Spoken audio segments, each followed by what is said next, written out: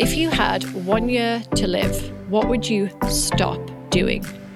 Many people would say they're going to stop working. And actually, when I thought about it, that was actually the first thought that came to my head. But really, the biggest thing that I would stop doing is stop caring about the stupid, small shit. Welcome to the Web3 and Thrive podcast. I'm your host, Emily Rose Delara. This podcast was designed to give you the confidence, knowledge, and clarity needed to succeed and lead in Web3. I teach proven strategies and tactics you can apply immediately to become confident and successful working in Web3 without having to sacrifice the good stuff like sleep, social, and family time. You know, everything that keeps you sane. So take 20, plug in, and learn how to really thrive in Web3. And if you like what you hear, don't forget to take a second to drop 5 stars on Spotify and hit the subscribe button wherever you get your podcasts so you get notified as soon as each show drops. You can also go and share each podcast with your friends on Instagram and TikTok and tag Emily in Web3 if you think they benefit from the show. Let's get into today's show. Hi everyone, welcome to Web3 and Thrive podcast. How are we all doing today? I am in the middle of batch recording, as Amy Porterfield very much encourages her students to do, and I am going through one of her courses right now on email funnels. So because I needed a refresher. And so I've got Amy Porterfield's voice in my head saying, you should be batch recording, doing all of your content in 2 hours on a Monday. So that's what I'm doing, and I'm trying it. So I'd love to know when you guys do your content, if you plan it all ahead, if you just do it spontaneously, what works for you? And also, what are you learning right now? I'm constantly learning all the time.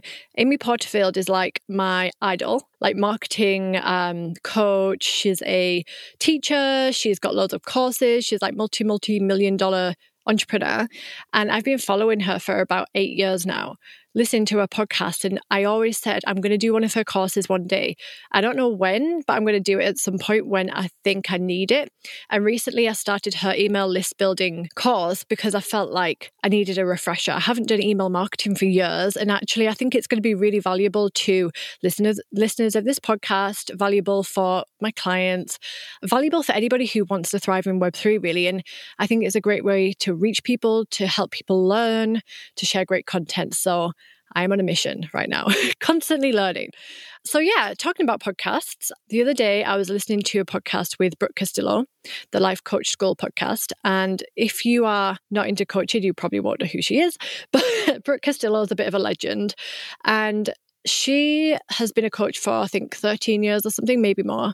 And she's built an amazing business and she's very inspiring. And I love how she records her podcast on like her voice notes. Like she just doesn't give a shit because she knows how good she is. So it's like whatever way she can do her content, she just does it, records it and uploads it. And I mean, it doesn't impact her business at all. And I guess her podcast is a huge lead generation tool. Anyway, side note.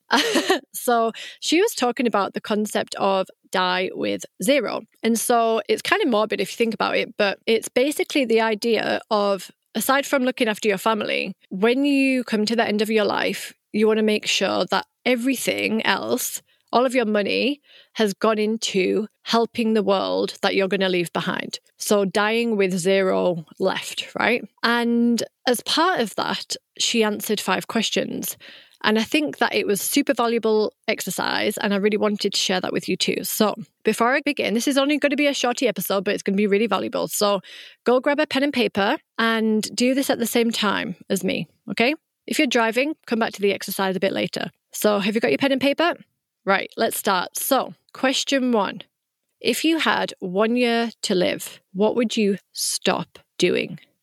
Many people would say they're going to stop working. And actually, when I thought about it, that was actually the first thought that came to my head. But really, the biggest thing that I would stop doing is stop caring about the stupid, small shit, right? That doesn't help me. Stop falling into the pointless stories that I'm telling myself. And I would spend less time faffing, as we say in England, faffing on stuff that will not leave a mark and will not help others when I'm gone. Okay? So what would you stop doing? Question number 2, what would you start doing? And so when I thought about this, what would I start doing? I would start being in nature more being able to experience the world at its best. So on whatever reserves, whatever funds I have left, or the investments, I would take them all out and I would start to travel to places that I've always wanted to see. All of the blue zones. I would go and be in nature and really feel the earth. I would take everybody that I love with me, right? If they could come. And I would spend the most time that I could possibly spend with my family. Okay? What would you start doing? Question number 3. What would I no longer care about? I think I would no longer care about what people thought about me. That would go. Honestly, I think that would just drop like that. I think that I wouldn't give a shit about what anyone thought about me. I wouldn't ever be on LinkedIn. I would no longer be on social media, actually. That's another thing that I wouldn't care about. I'd be off. I'd be gone, right? I'd be like, okay, we're out. Let's go and live in this world. Let's go be outside, right? I wouldn't care what people thought. I wouldn't care about anything.